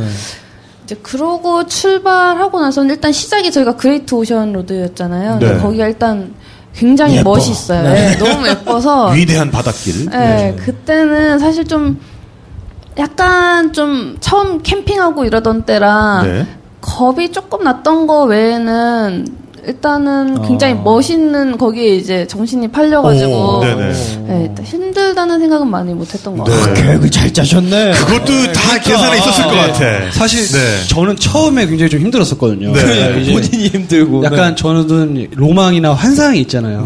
그때 광활한 자전거로 여행하면서 캠핑을 하면서 하는 그런 여행 환상이 있었는데 첫날부터 비가 왔어요. 근데 그게 상상만 해도 끔찍하게 저는 이제 비 왔을 때 신발 젖는 걸 굉장히 좀 싫어하거든요. 그럴 것 같아. 네, 굉장히 싫어하는데. 그런 거 싫어할 것 같아. 근데 비가 오는데 캠핑을 해야 되는데 그 막 비 맞으면서 텐트도 지금은 금방 치지만 그때는 막 1시간씩 걸리고 각이 좀 안 맞는 것 같아. 막 각도 맞추고 각 맞춰야 돼 또. 진짜 초보죠. 근데 제대하고 처음 쳐보는 거예요. 정말 텐트를 1시간 동안 쳤어요. 비 맞으면서. 그러니까 막 잘 안 되고 땅도 울퉁불퉁하고 장난 아닌데. 그래서 이제 비 막 축축한 상태에서 그냥 자야 되고 아침에 일어나는데 텐트는 또 젖어 있는데 말려야 되고 굉장히 고생스러운 게 많더라고요. 그래서 이제 먼저 여행했던 이제 사람들 생각했죠. 이 사람들이 이런 건 다 빼놓고 좋은 것만 얘기한다. 내가 속았어. 그러니까 맞아. 정작 내가 속았네. 항상 좋은 것만 얘기해. 그래서 요즘에 제가 그런 말 되게 많이 듣고 있어요. 너 때문에 내가 시작했는데 속았다. 서클 오브 라이프죠. 이런 게. 서로 속고 속이는 서로 그럼요. 그런 것도 많이 있죠. 그래서 그레이트 오션 로드를 따라서 3개월 동안 그럼 계속해서 이제 북쪽으로 올라가신 거잖아요. 네네. 저도 뭐 호주 가봐서 알지만 그 마을도 정말 어쩌다가 하나씩 나오고. 진짜 그렇죠. 보통 마을과 마을 사이가 한 200km는 떨어져 있는 것 같아요. 네, 뭐 좀 운 좋으면 하루에 한 번 마을에 볼 수 있고요. 네, 좀 운이 나쁘면 한 3일간 이제 마을은 볼 수 없는 그런 경우가 많죠. 아니 그러니까 그 좋은 광경도 뭐 잠깐이지 사실 하루 이틀 지나고 나면은 뭐 그 바다고 뭐 계속 그럴 거 아니에요. 그러면 그때부터 또 급 피로해질 것 같은데. 예, 사실 또 그레이트 오션 로드가 또 처음이었기 때문에 그 그레이트잖아요. 호주에서 가장 그레이트한 곳을 먼저 봤어요. 그리고 이제 3개월 동안 바다를 계속 보니까 아까 말씀하신 대로 정말 그게 그거고 제주도나 동해안이나 뭐 여기 서해안이나 약간 이렇게 되는 거예요. 그래서 그렇게 되기도 하고 원래 그래서 저희 계획이 처음에 이제 호주 이후에 이제 캐나다, 미국 쪽 이렇게 가는 게 원래 계획이었었어요. 그래서 그랬는데 이거 3개월 하니까 음식도 너무 비싸서 저희가 4개월 총 4개월 있었거든요. 호주에. 4개월 있으면서 레스토랑 딱 한 번 갔고 숙소 한 번도 이용하지 않고 다 캠핑이나 호스트집에서만 잤었거든요. 너무 물가가 좀 비싸니까. 그래서 그러다 보니까 아시아 음식에 대한 것도 너무 좀 땡기고 만약에 캐나다나 미국을 가면 어차피 영어권에 문화도 사실 그렇게 많이 다르진 않잖아요. 그래서 좀 지루하지 않을까 싶은 생각이 좀 들더라고요. 그래서 뭔가 좀 다른 변화가 필요한 곳으로 가자 이제 해서 이제 호주 이후에 캐나다, 미국을 안 가고 이제 싱가포르로 가게 됐죠. 싱가포르 쪽으로. 근데 그거 이제 달리실 때는 그러면 보통 식량을 한 어느 정도 어떤 종류를 어느 정도 가지고 다니세요? 이제 여행 초반에는 사실 이제 거의 라면 위주로 먹었는데 또 호주가 또 굉장히 좋았던 게 그 호주는 이제 아시겠지만 공원 같은 데 가면 바베큐 그릴이 이렇게 잘 되어 있어요. 무료로 아무나 이용할 수 있는 버튼만 누르면 들어오는 그릴이 있어서 그리고 또 호주가 고기가 또 굉장히 저렴하거든요. 그렇죠. 이상하게 다 비싼데 고기는 싸요. 한국주가. 그래서 거의 그냥 매일 저녁 그리고 또 굉장히 특이한 게 티본이 또 가장 저렴하더라고요. 호주는. 그래서 매일 티본 그래서 거의 괜찮네. 네, 그래서 꽤 괜찮게 먹었죠. 그래서 저녁은 항상 티본으로. 네. 1kg씩. 고기밖에 먹을 게 없었어요. 네. 둘이 1kg씩. 네, 둘이 1kg씩. 티본 또 뼈 무게가 나가니까. 네. 자전거 타면 칼로리 소모가 워낙 많다 보니까. 그렇죠. 이제 분명히 많은 걸 아는데 그 뇌에서 조절을 잘 못하더라고요. 분명히 한 근 정도 사면 충분한데 그렇게 제 뇌는 이렇게 얘기를 하고 땡기고 있어 나는. 제 손은 더 큰 걸 지키고 있더라고요. 또 결국 다 먹고요. 그래서 정말 칼로리 소모가 워낙 많다 보니까 그래도 초반에 3개월 동안 그래도 뭔가 이렇게 육체 개조가 좀 되는 거를 이렇게 느꼈나요? 어떤 뭔가 몸이 이렇게 좀 준비를 하게 이게 사실 자전거 엔진은 내 다리인데 점점 업그레이드가 이제 돼 갔을 거 아니에요. 그래도 처음에 그래서 단계적으로 거리를 좀 늘렸던 것 같아요. 처음에 한 50km부터 시작했었는데 저희가 원래 사실 마칠 때까지도 그렇게 막 하루에 장거리를 가는 타입은 아니에요. 그래가지고 뭐 진짜 최고 많이 갔을 때가 한 130km였고 대체로 이제 한 80km에서 뭐 좀 많이 가면 100km 사이 가는데 이제 그때 이제 한 처음에 50km로 시작해서 80km까지 늘려가는 그거를 좀 이제 단계적으로 늘렸던 것 같고요. 근데 처음에는 이제 차이가 하고 나면은 뭐 굉장히 막 힘들고 마침 지쳐서 아무것도 못했다고 하면 이제 갈수록 이제 조금 여유가 생기고 이제 그렇죠. 뭐 샤워하고 나면 좀 금방 피로도 풀리고 약간 일상적으로 그 패턴을 좀 스스로 찾아가던 그런 시기였던 것 같아요. 그 호주에서는 아무래도 그 웜샤워 숙소는 구하기가 좀 쉬운 편이었나요? 이제 좀 구하기 쉬운 편이긴 한데 문제는 이제 마을이 많이 없다는 게 그렇죠. 마을 자체가 많이 없지. 거기까지 가야 되는 게 문제구나. 아무리 다 모든 사람들이 오케이를 해도 한 200km, 300km, 500km 뭐 이렇게 한 명씩 있으니까. 근데 이제 호주 사람들이 좀 굉장히 아까도 이제 인구 대비 좀 친절하다고 말씀하셨는데 저도 그 굉장히 동의하는 게 굉장히 여유 있더라고요. 그렇죠. 사람 자체가 이제 무조건 당연히 집에는 뭐 가든이 있어야 되고 그렇죠. 텃밭이 있어야지 당연하다고 생각을 하니까 그리고 호주 사람들은 그렇더라고요. 이제 이민자가 이민 신청을 하면 거절하는 이유가 사람이 너무 많다. 이미 우리 나라에는 사람이 이미 많아서 그렇게 이제 거기 사람들도 그렇게 생각을 하고 있더라고요. 전 세계에서 인구 밀도 두 번째로 낮은 나라인데 그런 생각을. 그래서 그 대신 그만큼 사람들이 이제 여유가 있고 그다만큼 이제 어떻게 보면 사람이 좀 적으니까 자원은 또 많은 나라이기 때문에 사람들이 좀 마인드 자체가 좀 저희랑 다르더라고요. 그래서 좀 처음에 좀 충격적이었죠. 그런데 사람들이 이제 웜샤워 같은 경우에 자기들이 이제 여행을 했던 사람들이 많기 때문에 본인이 여행할 때 도움을 많이 받았잖아요. 그래서 이제 그거를 내가 도움을 받았으니 나도 다른 사람한테 도움을 줘야겠다. 라는 이제 마음이 커서 대부분 많이 이제 수락한 편이고 저희는 또 부부여가지고 또 좀 유리하지 않나요? 좀 안심했던 편이고요. 그리고 이제 사실 저는 이제 여행할 때 머리도 이렇게 막 기르고 수염도 막 이렇게 나서 사실 되게 산적 같기도 하고 좀 이렇게 말 걸기 힘든 외모였거든요. 혼자였으면은 좀 거절당하는 곳이 많아요. 저는 그렇게 생각해요. 거기까지 계산을 하신 거군요. 그러니까 그래서 이제 처음에 좀 제가 영어도 좀 서투르기도 했고 이제 가끔은 이제 정 잘 데가 없으면 이제 어쨌든 대부분의 집들이 정원이 크기 때문에 이렇게 문 두드려서 마당에 그냥 이렇게 농장도 있는 분들도 있으니까 농장 한 켠에다가 2m, 2m 저 공간만 좀 주시면 제가 캠핑을 해도 될까요?라고 이제 물어보는 경우가 많았어요. 거의 다 이제 오케이 하시는 편이고요. 그런데 이제 제가 가면은 이제 좀 거절당할 혼자 가면 가능성이 크니까 총부터 꺼내요. 그래서 이제 아톰한테 앞세워서 좀 더 이렇게 아톰이 왠지 호구 잡힌 것 같은. 아톰이 이런 좀 느낌이 좀 있는데요. 아톰이 이제 또 키도 작고 왜소하잖아요. 그것도 머리도 이제 쇼컷으로 저만큼 이제 자르고 이제 살 때문에 요만한 애가 와서 이제 좀 타도 될까라면 불쌍하니까. 그렇지 뒤에서 앵벌이 아니야 이거 앵벌이. 약간 뭐 그럴 수도 약간 그렇게 해서 많이 했죠. 잠자리 앵벌이. 몰랐는데 나중에 보니까 호주에 있는 동안 목소리 톤이 굉장히 높아졌더라고요. 그러니까 항상 뭔가 제가 이제 남의 집에 가서 뭐 부탁해야 하고 이런 거를 도맡아 하다 보니까 뭔가 목소리가 약간 우리끼리 얘기할 때는 괜찮다가 이제 영어로 할 때 되면은 톤이 한 옥타브가 올라가. 굉장히 웃긴 게 저한테 했다 저 좀 약간 아톰이 좀 시니컬한 편이에요. 그래서 이제 얘기할 때 그래서 뭐 이렇게 얘기하다가 부탁을 할 때 could you 싹 올려서 저는 이렇게 깜짝깜짝 놀라는 거예요. 네. 도레미파솔 해당하는 솔 정도의 목을 가다듬고 문을 똑똑똑.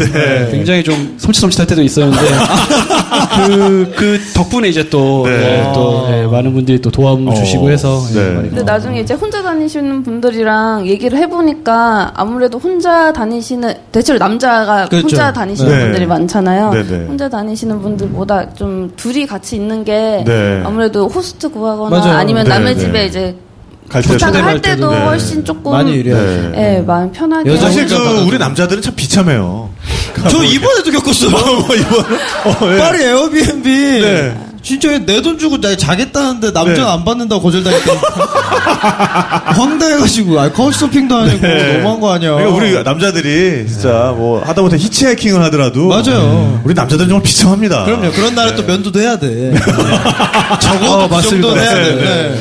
저도 항상 이래서 아기 있는 집에 가면 그 제가 머리가 한국 잠깐 들어왔을 때 머리가 이제 어깨까지 내려올 정도로 머리가 길었었거든요. 그러면 그 특히 이제 오지에 있는 아이들은 머리가 긴데 수염이 있으니까 수염이 있는 여자인데 처음 보는 종족이라고 생각을 하니까 무조건 울면서 도망가더라고요. 항상 이제 어린이가 있는 집에 갈 때는 이렇게 면도도 하고 그렇죠. 그 여자인 척을 하나요? 이제 최대한 이제 사람 행색 수염 있는 여자인데 그냥 여자가 된 거구나. 뭔가 특이한 사람인데 수염이 있는데 머리까지 기니까 이건 정말 형용할 수 없을 만큼 아이들이 무서워하더라고요. 아니 그 호주 이렇게 다니다 보면 그 로드 트레인이라 그래서 거긴 땅이 워낙 크다 보니까 이 트레일러 차들이 그러니까 내가 이 물건 가지고 내가 여기 2번은 못 온다. 차라리 다 가지고 가지. 연결해가지고. 그러면서 이 트레일러를 엄청 연결해가지고 다니는 큰 트럭들이 있거든요. 그런 거 막 옆으로 막 지나갈 때 안 무섭던가요? 자전거로 이렇게 다닐 때. 그러니까 저희가 거기 또 이제 차가 많이 없다 보니까 굉장히 빠르게 달려요. 그래서 그런 한 몇 단짜리 트럭이 이렇게 지나가면 휘청거릴 때가 사실은 많거든요. 그리고 이제 호주가 땅이 그렇게 넓은데 이게 교통량이 평균적인 교통량이 많지 않아서 그런지 길이 보통 왕복 2차선이 대부분이에요. 그래서 길도 사실은 좁고 어떻게 보면 좁은 편이고 그래서 조금 사실은 위험할 때도 많이 있었던 것 같긴 해요. 근데 이제 최대한 그래서 갓길 끝으로 다니려고 하고 근데 호주는 또 그 자동차 운전하시는 분들이 굉장히 매너가 좋아요. 매너는 있죠. 그러니까 거의 저희가 다녔던 데 중에서는 가장 좋았던 것 같아요. 그래서 그런 트럭 이런 게 아니고서는 보통 이제 자전거가 옆에 가고 있으면 이렇게 둘러서 가는 것도 사실 굉장히 매너가 좋은 건데 심지어는 그냥 뒤에서 따라오시는 분들도 되게 많아요. 옆으로 지나가는 것도 차이가 너무 많이 날 텐데. 근데 그거를 한 몇 킬로까지는 따라오시다가 나중에 이제 뒤에 차가 많이 쌓이면 좀 곤란하니까 그때 이제 한 번씩 착 제껴서 가시고 이런 경우도 굉장히 많거든요. 심지어 심심해서 구경한 거야. 그러니까 구경했네. 자동차가 뒤에 한 10대 이상 쌓여있는데 아무도 신경질을 안 내고 클락션 안 누르고 저희가 미안해서 잠깐 갓길에 세우고 먼저 보내고 출발할 때도 있었어요. 그래서 그 정도로 좀 매너가 우리나라 같으면 난리 났을 텐데요. 그리고 이제 굳이 그렇게까지 할 필요는 없는데 이렇게 반대 차선 갓길까지 가가지고 이렇게 거의 한 4, 5m까지 이렇게 멀리 돌아서 되게 그러면은 정말 고맙죠. 사실 많은 분들이 이제 자전거여행 하면 이제 뭐 이렇게 뭐 강도 괜찮냐, 뭐 뱀, 뭐 거미, 뭐 테러, 뭐 이런 분들 테러까지 굉장히 많이 말씀하세요. 왜냐면 이제 오지도 가끔 가다 보니까 이제 그런 말씀 많이 하시는데 사실 가장 위험한 건 저는 교통사고라고 생각하거든요. 왜냐면 하루에 이제 제 의지와는 상관없이 1000몇 대의 차가 지나가기 때문에 제가 아무리 조심해도 이제 운전자의 과실이 있으면 사실 사고가 나면 술 먹고 진짜 굉장히 크게 발생할 수 있는 부분이기 때문에 가장 그게 저희한테는 부담되는 부분이었는데 그래도 호주는 그래도 여행했던 국가 중에 거의 베스트에 꼽을 정도로 운전자들의 매너도 좋고요. 그런 편이었습니다. 그랬군요. 호주 얘기만 들었는데 뭐 벌써 시간 다 갔네요. 맞아요. 지금 벌써 오늘 사실 이분들의 얘기는 정말 무궁무진해서 2년 8개월이니까요. 장장 2년 8개월. 네, 그래서 오늘 사실 처음에 모실 때는 파미르 고원, 파미르 하이웨이 이야기를 좀 중점적으로 들으려고 모셨는데 그 여행 처음에 초반에 아무래도 준비하는 과정 이런 것들이 연애 얘기가 제일 재밌긴 했습니다. 그렇습니다. 네. 계획적인. 네. 정말 용의주도함의 끝. 배울 점이 많아요. 나중에 따로 한번 좀 세뇌는 이렇게 하는 것이다. 네. 근데 어쨌든 뭐 파미르 하이웨이 얘기는 2부에서 저희가 해드릴 수 있을 것 같고요. 네, 어쨌든 자전거 여행을 준비하시는 또 많은 분들이 아주 좋은 정보 그리고 많은 용기를 또 얻으셨을 것 같습니다. 그렇습니다. 네, 정말 대단한 분들을 모신 것 같습니다. 오늘. 네, 1부 이제 좀 마무리를 해야 될 것 같고요. 네, 1부 마무리하면서 오늘 사실 바로 또 따끈따끈한 신간, 따끈따끈한 신간이 나왔습니다. 그렇습니다. 정효정 작가님, 네, 실크로드의 라모요정 정효정 작가님께서 당신에게 실크로드 여자 혼자 경주에서 로마까지 143일 요 책을 보내주셨어요. 네, 꿈의 지도에서 출판됐고요. 네, 2015년 오마이뉴스의 우수 시민 기자상 수상하신 또 그런 경력이 있습니다. 네, 요 책을 1부에 2권, 2부에 2권 그렇게 퀴즈를 통해서 나눠드리고요. 네, 지금 에코보틀은 여기서 협찬해 주신 건가요? 에코브릿지? 네? 램즈 분들이 협찬을 해주신 건가요? 그러면 이 안에 어떤 프린트가 있나요?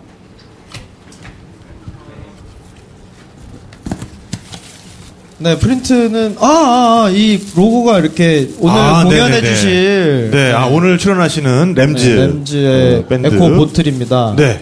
자전거 여행하실 때 필요한 로고가 새겨져 있는 에코 보틀. 요것도 나눠드리도록 하겠습니다. 자, 그러면은 뭐 일부 내용 중에서 뭐 지명도 좋고요, 뭐 인명도 좋고 아니면 뭐 그와 전혀 관계 없는 뭐 두 분의 개인사에 관련된 퀴즈를 내주셔도 됩니다. 아톰이 저에게 사실 저희 여행 아까도 말씀드렸듯이 아톰이 먼저 자전거 여행 하자고 이야기한 것이기 때문에 네네 잠깐만요. 근데 오늘 사실 새롭게 오신 분들도 꽤 계신 것 같아가지고 퀴즈를 맞추실 때는 손을 들고 본인이 오신 동네 이름을 외쳐주시면 됩니다. 뭐 저요 나요 뭐 이런 거 안 됩니다. 찬스 뭐 이런 거 안 됩니다. 저기 동네 이름을 외쳐주시면 제일 빨리 외치신 분께 저희가 기회를 드리도록 하겠습니다. 네. 수원하고 안양은 제가 반응을 거기는 좀 안 하려고 안 듣는 걸로 오늘 좀 새로운 지명으로 좀 들어보겠습니다. 오셨나 안 오셨나 모르겠는데 진짜요? 네.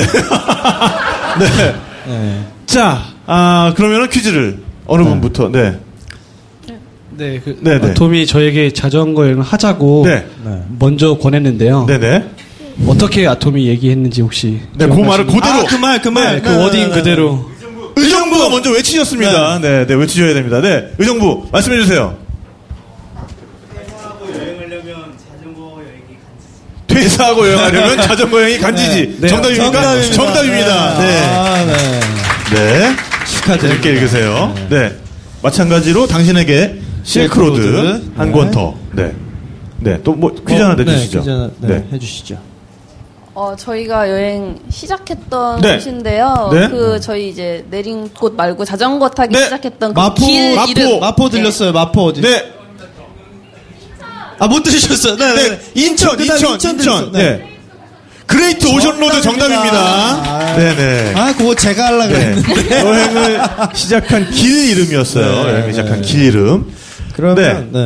그러면 거기서 그대로 가가지고. 그레이트 오션 로드에서. 가장 유명한 장소가 있어요. 시드니. 잠깐만요. 시드니에서 오셨나요? 시드니에서 오셨어. 네네. 정답. 그 시드니에서 오셨으니까 영어로 한번 거기 보도 발음으로 한번. 12사도까지. 12사도? 12사도. 네. 그렇죠. 그래요? 네네. 그랬군요. 제가 갔을 때만 해도. 그리고 뭐 관동 팔경 같은 그런 건가요? 아니요. 이제 기암괴석이 이제 그 예수의 12제자처럼. 12제자처럼. 서 있다 그래가지고. 네 분은 어디 가시고 지금 8분만 남아 계신 거군요. 네, 안타깝습니다. 아무튼 어쨌든 정답입니다. 정답입니다. 에코보틀, 램즈 에코보틀 드리도록 하고요. 나머지 또 선물들은 2부 때 또 나눠드리도록 하겠습니다. 알겠습니다. 네, 이렇게 해서 1부 정말 재밌게 정말 그 사이에 더 늦으셨어요. 그러게요. 진짜 입구까지 자리가 대단하십니다. 여튼 또 즐거운 또 음악 그리고 즐거운 공연 2부 관람하시고 또 이어지니까요. 네, 공연까지 즐겨주시면 좋겠고요. 네, 여기 커피는 저희 동안... 사실 이 공연하는 도중에도 드실 수는 있습니다. 그건 이제 더치 커피는 주문하실 수가 있고요. 근데 공연이 잠깐 끝난 상태에서는 또 자유롭게 음료 주문을 하실 수가 있고요. 네, 그리고 오늘 공연을 맡아주실 밴드는 아까 잠깐 그 에코버틀에서도 소개가 됐지만 램즈와 또 싱어송라이트 주혜 씨가 라이터, 오늘 오늘 무대를 맡아주시겠습니다. 네, 정말 따뜻한 감성으로 도시인들의 마음을 지친 마음을 위로하는 그런 힐링 뮤직이라고 하니까요. 또 많은 박수 보내주시기 바라겠습니다. 네, 저희는 그럼 2부에 돌아오겠습니다. 여러분 감사합니다. 감사합니다. 네, 안녕하세요. 네, 안녕하세요. 저는 싱어송라이트 램즈라고 합니다. 반갑습니다. 반갑습니다. 네, 저도 싱어송라이터 주혜입니다. 네. 반갑습니다. 오늘 저희가 이제 공연에 여기 초청받게 돼서 너무 영광이고요. 또 이렇게 많은 분들이 오실 줄은 상상을 못했어요. 제가 미리 카페나 이렇게 통해서 이렇게 좀 장면을 보고 오긴 했는데 오늘 이렇게 오셨던 게스트 분들이 되게 인기가 많으신 분들인가 봐요. 그래서 아까 저 뒤쪽에도 막 다 서 계시고 해서 덕분에 오늘은 저희가 했던 카페 공연 사상 가장 많은 관객분들과 함께하는 게 아닐까라는 생각이 듭니다. 네. 오늘 일단 저희가 세 곡을 들려드릴 건데요. 첫 번째 곡부터 들려드리고 곡 설명을 해드릴 텐데 첫 번째 곡은 이제 저의 곡입니다. 램즈의 곡이고요. 유로스타라는 곡입니다. 네, 들려드리고 나서 곡 설명해드리겠습니다. 네, 박수 부탁드리겠습니다.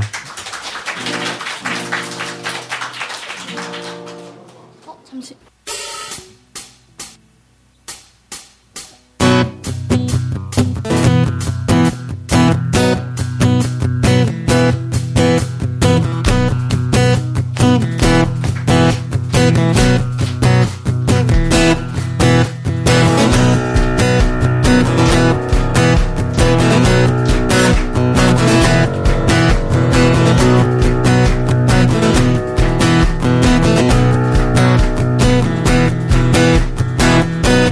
시간은 흘러 다시 1시간 뒤로 지친 하루가 지나고 오늘은 11시간 뿐인걸 무심히 지나는 사람들 틈에서 이젠 어디로 향하는 걸까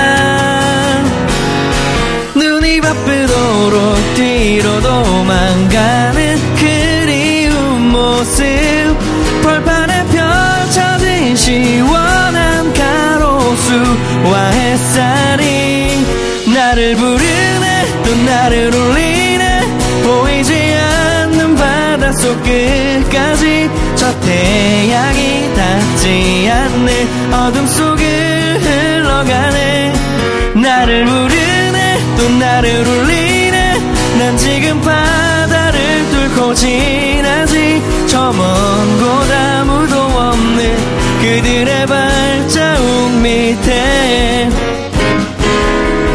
나는 달리고 있어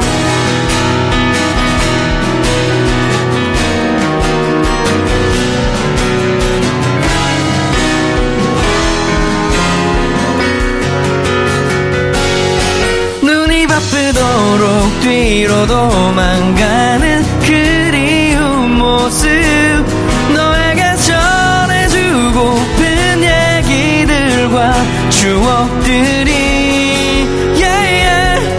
나를 부르네 또 나를 울리네 보이지 않는 바닷속 끝까지 저 태양이 닿지 않는 어둠 속을 흘러가네 나를 부르네 또 나를 울리네 난 지금 바다를 뚫고 지나지 저 먼 곳 아무도 없는 그들의 발자국 밑에 나는 달리고 있어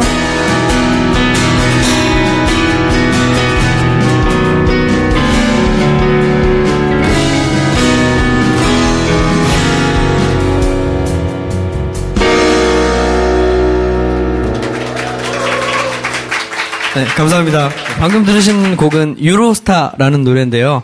혹시 유로스타 아시나요? 들어보신 적 있으신가요?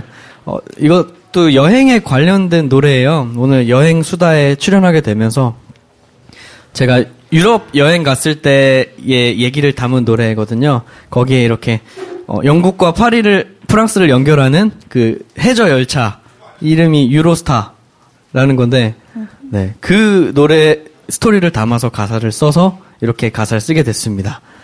네, 두 번째 들려드릴 노래는요. 네. 주혜 씨 노래입니다. 네, 두 번째 들려드릴 곡은 네, 제 자작곡이고요. 내 마음은 그래요라는 노래로 뭔가 관심 있는 상대한테 이렇게 막 소심한데 막 그 좋은 마음 드는 그런 거 있잖아요. 네, 그런 상태에서 네, 다가가고 싶다고 수줍게 고백하는 느낌의 노래입니다. 네. 네. 그럼 들려드리도록 하겠습니다.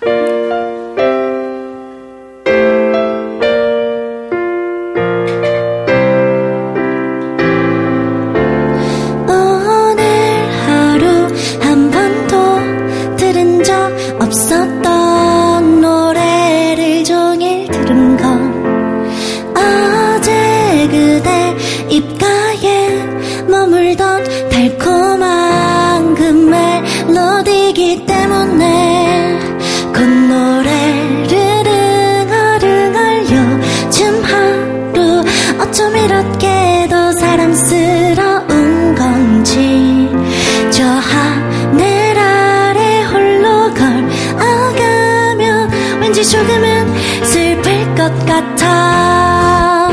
그래서 말인데 우리 둘 조금 더 가까워지면 어떨까요?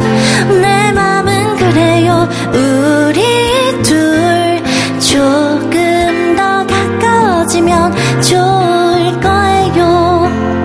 혹시 그댄 이런 내 마음이 스쳐갈 작은 설레임 같나요? 닫혀있던 창가에 스며든 빛처럼 이 마음은 더 쉽지 않죠. 손에 닿을 듯 말 듯 또 제자리에 어쩜 그런데도 다정한 눈빛인지 하늘 아래 그대 손 꼭 잡고 털을 등지고 꼭 갖고 싶어라. 그래서 말인데 우리 둘 조금 더 가까워지면 어떨까요? 내 맘은 그래요. 우리 둘 조금 더 가까워지면 좋을 거예요.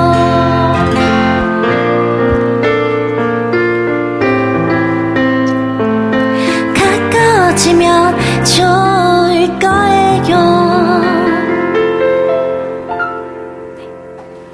감사합니다.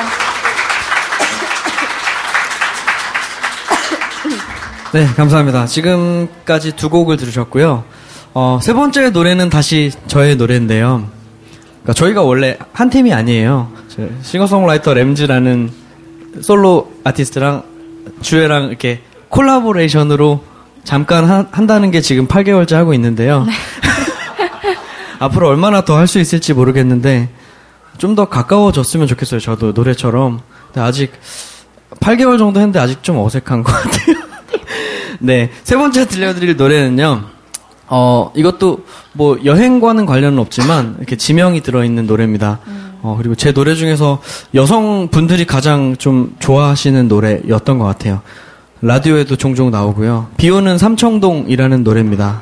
네, 이거는 발라드 노래인데 삼청동에 얽힌 이런 슬픈 스토리를 담은 노래인데 들려드리도록 할게요. 비오는 삼청동 들려드리고 저희는 또 여기서 마무리 짓고 이따가 또 뵙도록 하겠습니다.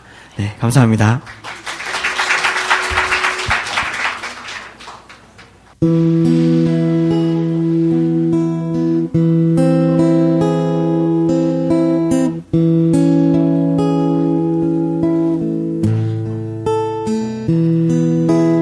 비가 내리는 삼청동 거리에서 혼자 비를 맞으며 말없이 널 그리고 불러도 참 대답 없는 너의 사진을 바라보면서 또 눈물이 흐르고 비가 내리는 삼청동 거리에서 혼자 비를 맞으며 말없이 널 그리고 불러도 참 대답 없는 너의 사진을 바라보다 다시 눈물만 비가 오면 함께 오던 카페에 앉아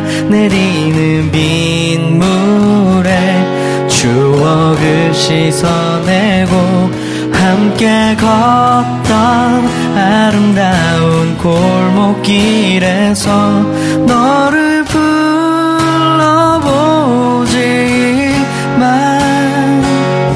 더 이상 너는 여기 없는데 더 이상 너는 곁에 없는데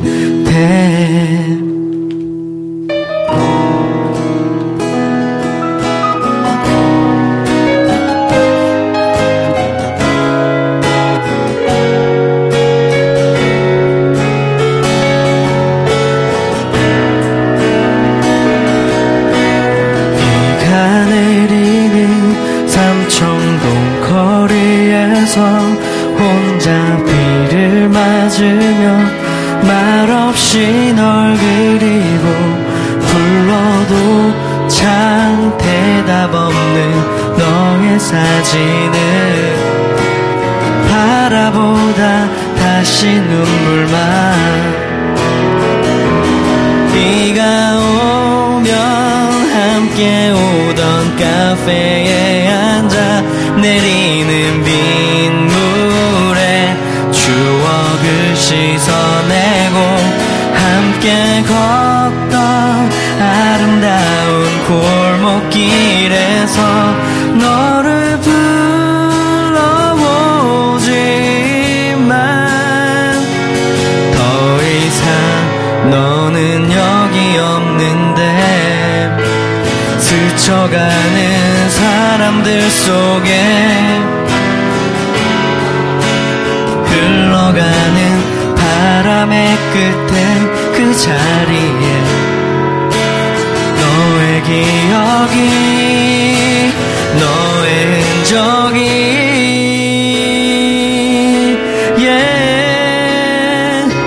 비가 오면 함께 오던 카페에 앉아 내리는 빗물에 추억을 씻어내고 함께 걷던 아름다운 골목길에서 너를 불러보지만 더 이상 너는 여기 없는데 더 이상 너는 곁에 없는데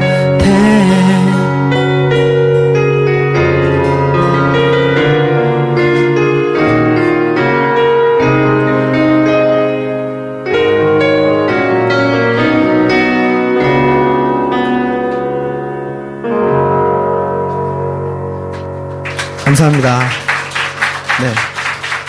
이따가 2부에 또 뵙겠습니다. 네.